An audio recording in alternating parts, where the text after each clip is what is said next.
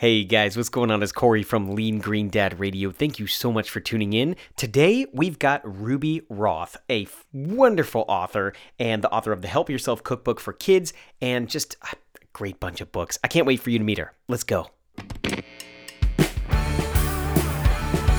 everybody, welcome to Lean Green Dad Radio.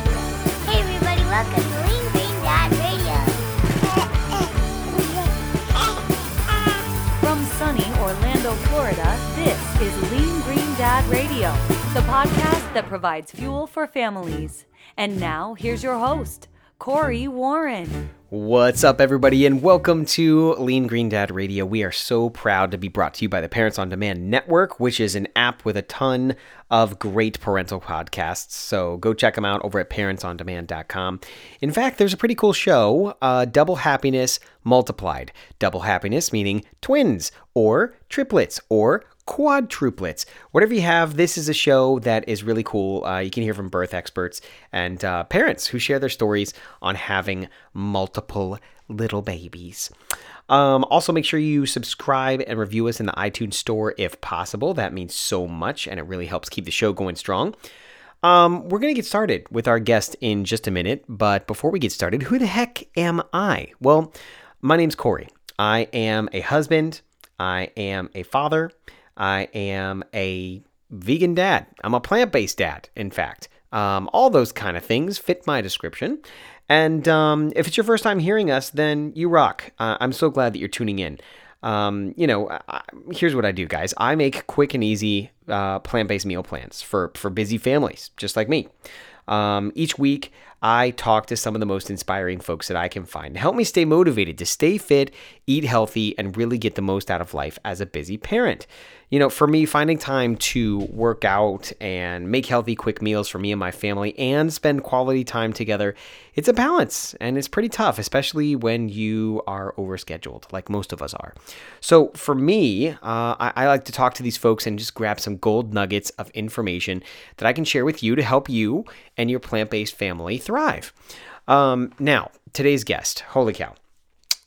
Ruby Roth, I was kind of star-studded when I met her and reached out to her. I asked her a question a long time ago, and I was just like a super fan, and she answered it. She answered my question, believe it or not. She addressed it in one of her email newsletters, and it was so cool. And here I am today, and I get to interview her, so I was just so happy. Ruby came and joined on as part of the Plant-Based Parenting Summit, which we did earlier this summer.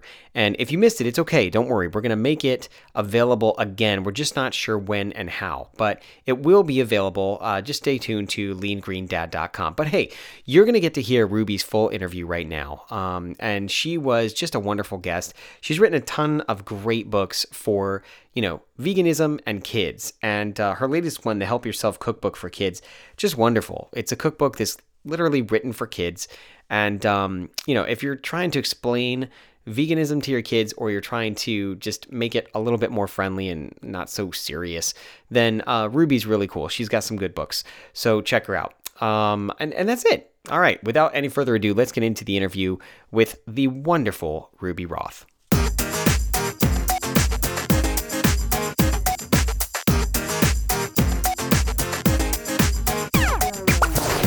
Today, we are welcoming well-known author and vegan hero, Ruby Roth. Thank you so much for joining us, Ruby. How are you? I'm good. Thank you for having me. Absolutely. There's a lot of folks out there like me who have all of your books, including the cookbook. In fact, look, I've got it right here. The Help Yourself Cookbook. I love it. It's designed. It looks like it's designed for children, but it's for busy or lazy adults as well. It is. And we'll talk about that because there is one thing in there that you write to parents that I love at the very end, and I want to talk about that. But first, I want to give you a chance to kind of introduce yourself to some folks that might not be aware of you just yet. Like I said, folks, I have all four. I think it's four, right? Yep. No, four. All four of your books. I couldn't find the other three because they're lost in the book shuffle in the mess of the rooms that my kids have. But go ahead and just give us a quick start about how you kind of fell into this world and what you're doing now. I am an artist. I was always going to be an artist, and I wanted to create art that had a purpose. I was more interested in that than being an artist, a gallery artist that was, purely expressionistic. So when I graduated college, I came back down to LA where I'm from, and I was teaching art at an after-school program. And I was already vegan at the time, for probably had been for several years. And the kids started asking me questions about what I was eating and not eating. And I went to go look for a book that I could bring in and we could talk about and share and maybe do an art project on. And what I found were very few books, first of all. And what was out there was about a talking animal or a talking vegetable, which I thought, took away from the very rich emotional lives of the animals that we could actually talk about, and also B, from children's intelligence and what they're capable of understanding. So I have a social justice background as well as an art background, and that was a moment where I decided to put those two things together and create the books that I wanted to read to my students. And not only did you write them, but you also illustrated them. And I think your illustrations, they're so you. Like when you see, there's such a nice through line with all of your books. And guys, talking to your kids about veganism, plant-based, whatever you want to call it, guys. Because let's talk about the difference between plant-based and vegan, right? So vegan, Ruby, you correct me if I'm wrong, but vegan, in my opinion, is tied to the animal well-being very specifically, and is kind of overarching, right? It was one of the hottest terms of like 2017, 2018. So it is trending, right? You see a lot of brands putting it on as a marketing thing. It's actually the fastest growing food category in the market. Which I love. We're seeing a lot of things like the vegan, Beyond Burgers and stuff like that hit the market. So it is becoming easier than ever to eat this way. But, when you're focusing on plant-based, to me, I think plant-based seems to be a bit more broad, a bit more generic. But to me, and I think you reference this in your most recent cookbook, it's vegan, plant-based, whatever you want to call it. But, and we were talking before the show, it's all good. Like, it's all a good thing. I think this is a large shift that our entire culture is leaning toward as we educate ourselves about the benefits and the motives behind it, and the particular time and place that we find ourselves in, the context of our era, with all the problems that we face, from mental health to physical health to environmentalism to water waste and energy, everything across the board. So as people start to understand it, I think we're kind of seeing this use of the word vegan, and then people who know that they don't know all the motives, so they're more comfortable just saying plant-based because they know they're not exercising, all of the practices. So in either case, I see a big shift in the markets leaning toward plant-based lifestyles. Yeah, me too. It just seems like everybody seems to be a bit more receptive. And I mean, even in my books and my stuff that I put together, I use the word plant-based a lot more than vegan. But if someone were to ask me, I mean, obviously it's all good. Like, It's all about love anyways. So whatever you need to label me as, like, that's totally cool. I don't eat animals. So whatever that is. I want to take a section from your latest cookbook here. Okay. And it's perfect for what we're talking about. So this, folks, she writes the whole book to kids, basically. It's a kid's book, and it's written so kids can understand and kids can follow along and stuff. So instead of saying like a dash of this or a dash of that, it's like, hey, shake, shake, shake this on top, which I love. But it talks about a plant-based diet, more broadly, veganism, is about protecting the things we love and value. The benefits extend even beyond the practicalities of health and saving animals and the environment to our behavior in the world. When you wrote your book, Vegan is Love, I think that one is probably one of my favorites that helps talk to a kid who might be wanting to explore veganism or thinks they want to be vegan, but they don't really know what it means, right? So this is the thing that I wanted to really get into with you is, like, if you have a child that approaches you, you are let's say you're a meat eating family. All you've ever known is just a Western diet, and your child comes to you. I get a couple videos sent to me every couple months of kids that the parent records the child talking to them about, okay, you're saying you want to be vegan. What does that mean? What about eggs? Don't you like eggs? Yeah, but what are they made out of? Like they're baby chicks, right? Or whatever. They come from chickens. Those types of things. How do you approach that conversation from the very start with your child? When a child is saying they want to be vegan? Yeah. I mean, I think that's an opportunity for the parent to really do a lot of good listening and have a conversation with them, right? Yeah, I don't think it's ever too early to begin learning how our choices affect the public realm. So when a child has an inclination toward practices that help us live better, not only in our own bodies, but creating the kind of culture of peace and life force energy instead of death force energy that we see so much of all the time, I think you start including them in whatever you're learning. That's how I spoke to my students, my former students. I was still learning at the time, and anytime I learned something new, I would say, hey, check this out. This is what I learned about food, or this is what I learned about the animal agriculture industry. Can you believe this? Like, this is what's happening. And so I don't think anything has to be too tailored for a child's brain. If they don't understand something, they'll ask more questions about it, or the conversation will continue and continue as time goes on. But I think it's a great opportunity to learn the surprising benefits of veganism for kids is that it doesn't only benefit your physical and mental well-being, but it makes a child more aware of how they treat others and their position in the world. So it kind of serves as an otherwise absent initiation that we don't have in our culture to say, hey, here you are in the planet. You are part of a community of living beings. We are watching you. You are watching us, and we expect you to do right by us, and we will do right by you.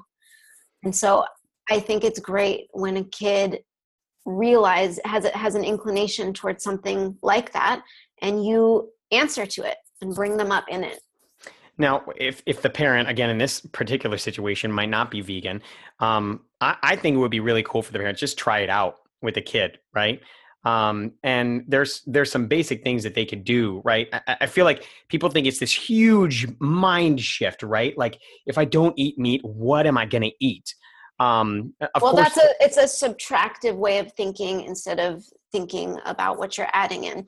So my primary advice to people wanting to make the transition is don't think about taking anything away at first. You want to just add more things in, and the good stuff is going to start crowding out the stuff that actually makes you feel not so great. Yeah. I feel like the plate, if you look at the plate, it's like 75%, protein or meat, basically. You got like 5% vegetables, and those are like potatoes, French fries, right? Right. Very, very little fruit. So if we can balance that plate, get like even the government, the USDA guidelines or whatever, with the, 25% fruits, 25% protein, whatever that means to you, 25% fruits, veggies, whole grains, and protein. Fruits, veggies, whole grains, and protein, 25% of each of those.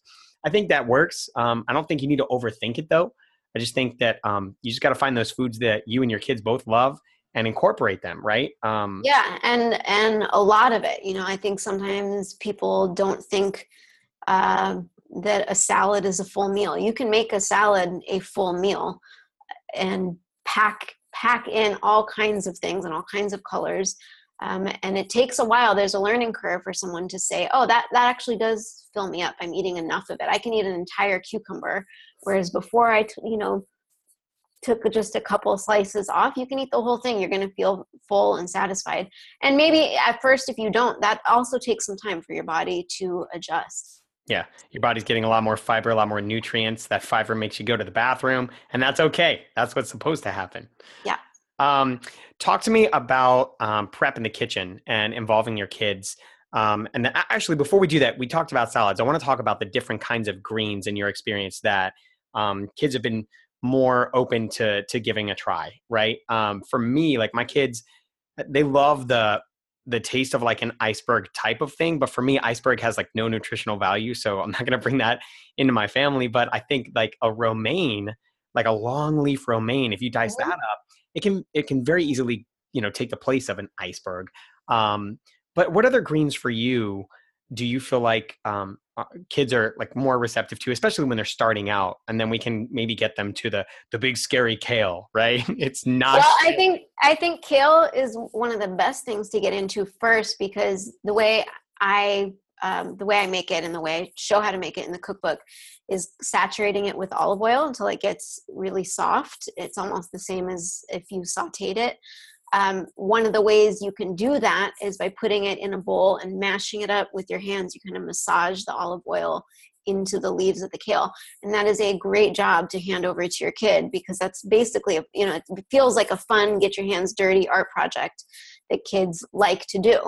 And you don't even have to talk about whether they're going to taste it or not. If you have them make it enough times and it's their job to add the stuff and mash it up and massage it up, then eventually they're gonna lick a finger, they're gonna have a little bite here or there. It's really hard to resist tasting something that you've prepared yourself.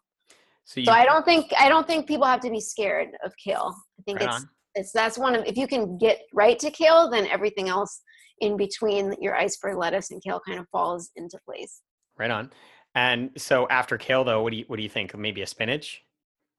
I think spinach is a good idea. Tatsoi, which are, little leaves. Yeah. Kids like little things that appeals to them, things that they can hold and play with.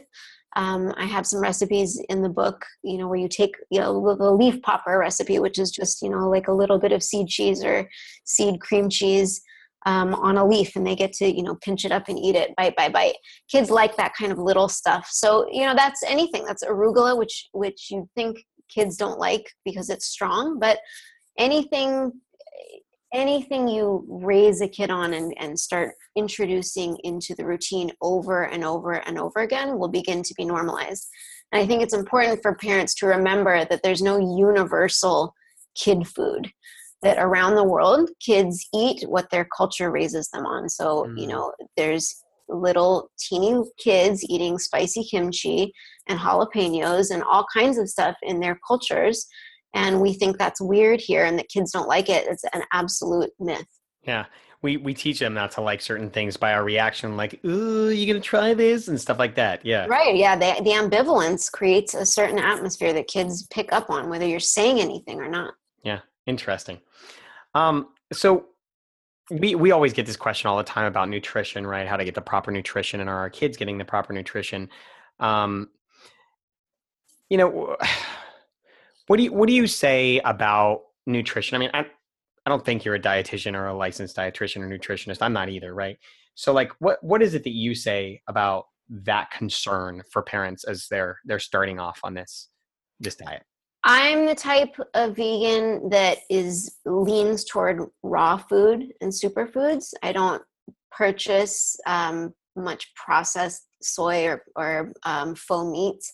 So I have a largely, and what I recommend to people so that they feel the best and there's more chance of longevity in the practice, is to incorporate whole foods and superfoods. So there's, that's what's in my book. They're all familiar ingredients plus superfoods like spirulina and goji berries and coconut oil. I like the medicinal mushroom powders like the reishi and the maitake and the chaga, turkey's tail. There's so many. And that's what I eat. I find ways to put it in my smoothies. And so I do think there's a learning curve when you get into veganism, that, you can just cut things out and then you're left with the standard American diet minus meat and dairy, which leaves you nothing upon nothing. So you do want to get nutrient dense foods into your diet. And that we all know the whole food, you can go to the produce section, those whole foods, and then you want to start reading into the other nutrients that are important for everybody. I've seen up to 90% of Americans are deficient in B12 and D. So as you transition to veganism and you start reading the cookbooks and understanding why people are including certain foods, then you start incorporating these foods into your diet and you're getting more nutrition than most everybody in America. Yeah. And why do you think people are, deficient in those things? I mean, we're talking about all people, not just vegans. D, B12, these are things that they're deficient in. Why is that? Well, B12 is a bacteria-based vitamin. The soil, everything is degraded. Our soil is degraded. The seeds we're using to plant food are degraded. So we're not getting B12 because everything's over sanitized. We would have been getting it had we been, eating carrots straight out of the ground in the little grooves. But we don't have that anymore. And if there is soil in there, it's not the most nutrient dense soil either. So the standard American diet is so deficient in minerals that a lot of the food is actually, full of additives. And, you'll get your milk and it'll say, the addition of iron, and it's because there's nothing in there to begin with. Right. And so as you transition to plant-based, you start getting those things, not from vitamins, which are, usually isolated. They come from synthetic. I know when I realized what the vitamin industry is and how it's so awful. Like most of them are overseas because they can't pass United States regulations. They cause tremendous amounts of pollution. And I remember, my idea of a vitamin, vitamin C even is like, it's like dried pineapple. You're getting the essence of that. It's nowhere. It's chemical upon chemical to make these supplements. And so I recommend getting them from food you're eating. The cofactors are in there. It's built in naturally. Everything you need comes together in that food. Talk to me about some staples, some things that you absolutely have to have in your kitchen. And, people like you and me, we have random things that other folks might not have, like ginger powder, maca, weird things, blue algae, right? We might have that stuff in our pantry. But if you're just starting off in this lifestyle and you're kind of transitioning or you're learning, what are the things that you have to have? Like maybe, I don't know, I'm putting you on the spot here, but like maybe like your top 5 things that you have to have in your pantry to get started. Okay, by no order of importance, but I love a good olive oil.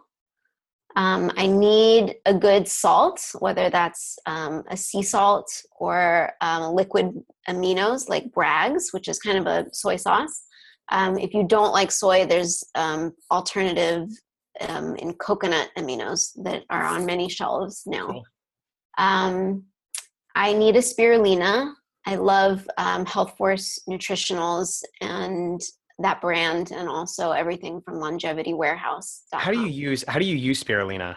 Because go ahead. I put it in my smoothies, a sprinkle, so it'll turn the whole thing green pretty quickly. And then I also sprinkle it on salads, and I will put it on popcorn too. I've been eating. I haven't been a huge popcorn fan, but it's like in my snack repertoire at the moment, but I cover it in spirulina and turmeric. Nice. And I really love that. So spirulina is definitely a staple, and the blue-green algae. Those are on my top shelves and in use all the time. What was that, 3? I think that's 4. You got one more. I always have some kind of probiotic in the fridge. There you go. Whether it's like a vegan yogurt or a kimchi or any kind of pickled things that are probiotic based. Now, some people are probably just like, wait a minute, did she just say vegan yogurt? There are so many awesome vegan yogurts out there, folks. You've got Kite Hill is one of my favorite almond yogurts. So delicious. Has a coconut one. It's kind of like ice cream, if you ask me. And then you've got a couple others. What else is out there? There's all kinds. There's rice-based, there's coconut-based, there's almond-based, there's cashew-based. And then there's some on the shelves without any sugar because, that balance of probiotics and then you're adding sugar kind of doesn't make sense all the time. Yeah. And then sometimes I like to spree for, the really expensive raw coconut yogurts. Sometimes that's $20 for a jar, but that's what I like and that's what I prioritize. And every once in a while, I'll go for that. I love it. So when it comes to like the prepackaged convenience foods, the stuff that's on the shelf with the, got a little minion on the front or whatever, something to get the kid to say, "Hey, mommy, I want to buy that," not knowing anything about what's in it. How do you get your kids away from that and trying, the actual food in its rawest form? Thinking of strawberries as a snack instead of, just kind of a random gummy. And I'm not saying that like all prepackaged food is bad, but how do you cross that bridge? Well, I love that you brought up the cartoon character, because that is a marketing tool that's used and understood very deeply by the industry for getting kids' attention, to the point where they're placed on certain shelves that are more at eye level with kids. And usually the eyes of the character, they figured out the exact angle of where the pupil should be to make eye contact. It's down to a science. So I love introducing kids to that fact alone. And kind of kids love good guy, bad guy stories. And not that we're creating any bad guys, but I like introducing them to the idea that there's a game going on and the companies are trying to get your attention. And this is how they do it. Can you believe that? Does that work on you? Yes or no? And then we talk about it. So I think getting to the underbelly of things and really discussing everything with kids is one entryway to get them to understand the larger picture that they're a part of. And as far as getting them to try new foods, you have to fill your fridge with the stuff that you want them to eat, and you have to stop buying the other stuff. And eventually they're going to eat it. I think a lot of parents are really ambivalent. They don't want to come up against that moment where the kid is crying or having a tantrum or I want my this or that. Sometimes you have to go through that. In France, there's no culture of tantrums over food. You eat what you are given or you don't eat. And if you're hungry for a night, then that's your problem. That's a different culture than we have in America. We are much more, we kind of beat around the bush and we're scared to engage and we're scared to say this is how it is. Now, I'm not saying like create conflict in your house, but there might be a little bit of tension that you have to work through to get to the other side. But if you are filling your fridge and you're involving kids, and when you take them to the grocery store, say, "Hey, go grab me 3 of those. You pick which ones you want." Whatever it is, you give them jobs and you start involving them in the responsibility. It becomes a culture of the household that they participate in over time. Yeah, I love that. My kids use it as manipulation. They say they're hungry right before bed. And they're like, "Oh, I'm so hungry. You don't want me to go to bed starving, Daddy, do you?" I'm like, "Actually, you're going to be fine. I promise." Yeah, you will be fine. You're just fine. Yeah. So let's talk about those picky eaters just for a quick second. So if you have a picky eater, how do you handle that? I mean, we're introducing all these great things to our kids and stuff. And maybe it's just as simple as saying like, "Yo, if you're not going to eat this, like this is dinner. Too bad, so sad. See you later." But it's one of the biggest things you can do if you look at any, tips for feeding picky kids. Eventually you have to get to that point, which is like, this is what there is. You don't have to eat it, but there isn't anything else. Yeah. Yeah. I love it. And I get a lot of email from families with picky kids who got my cookbook and they brought it home. And the first reaction of the kid looking through it is, "Ew, gross. I don't want this." And then they keep the book around. They keep it around in the kitchen. It's on the coffee table. And within a couple of weeks, the kid is earmarking the recipes that they want to make.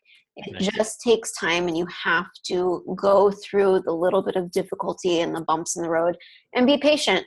It usually takes about 10 times of tasting something to start, for a person and a kid especially, to start adjusting to a new flavor and liking something that maybe they spit out at first, but it does happen.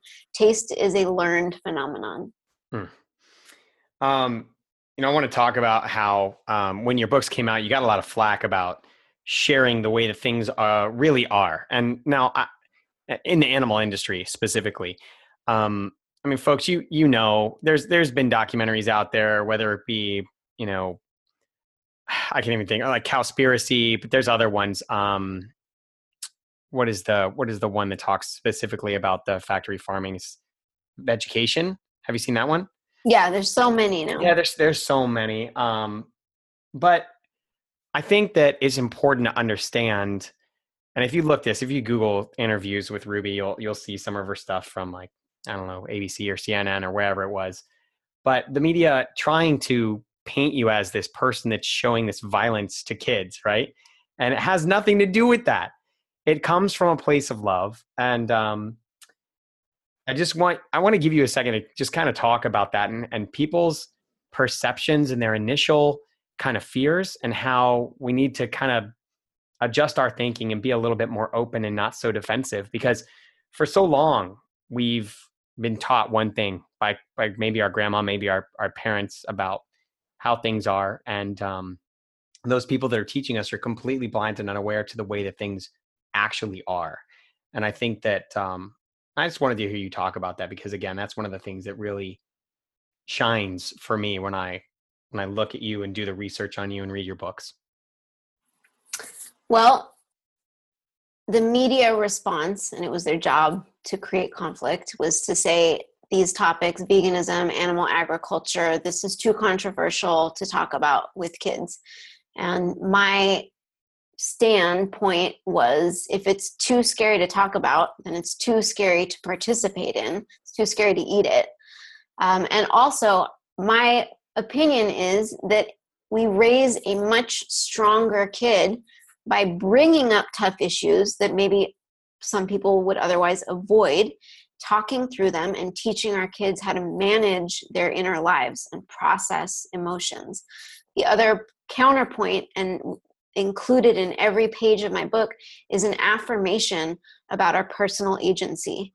And so I teach that we do not have to be afraid of anything that we have the power to change. That's the message in these books. So I don't see children who are upset by the information in my books, whether it's the truth about how humankind has come to abuse animal kind, or about pollution, or about animal testing.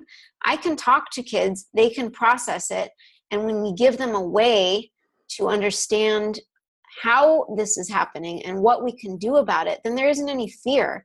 There's power and there's agency, and there's a desire to participate in making things better. Because kids' first question is, why? Why are we doing this? And the answer is, not everybody knows, and not everybody cares. And that's the truth. That's a question that comes up a lot when kids go vegan, is they'll look at their aunt and uncle who still eat meat, and they'll ask mom, why does Auntie Mary eat meat? Maybe she doesn't know, which you know, or she doesn't care. And that's the truth.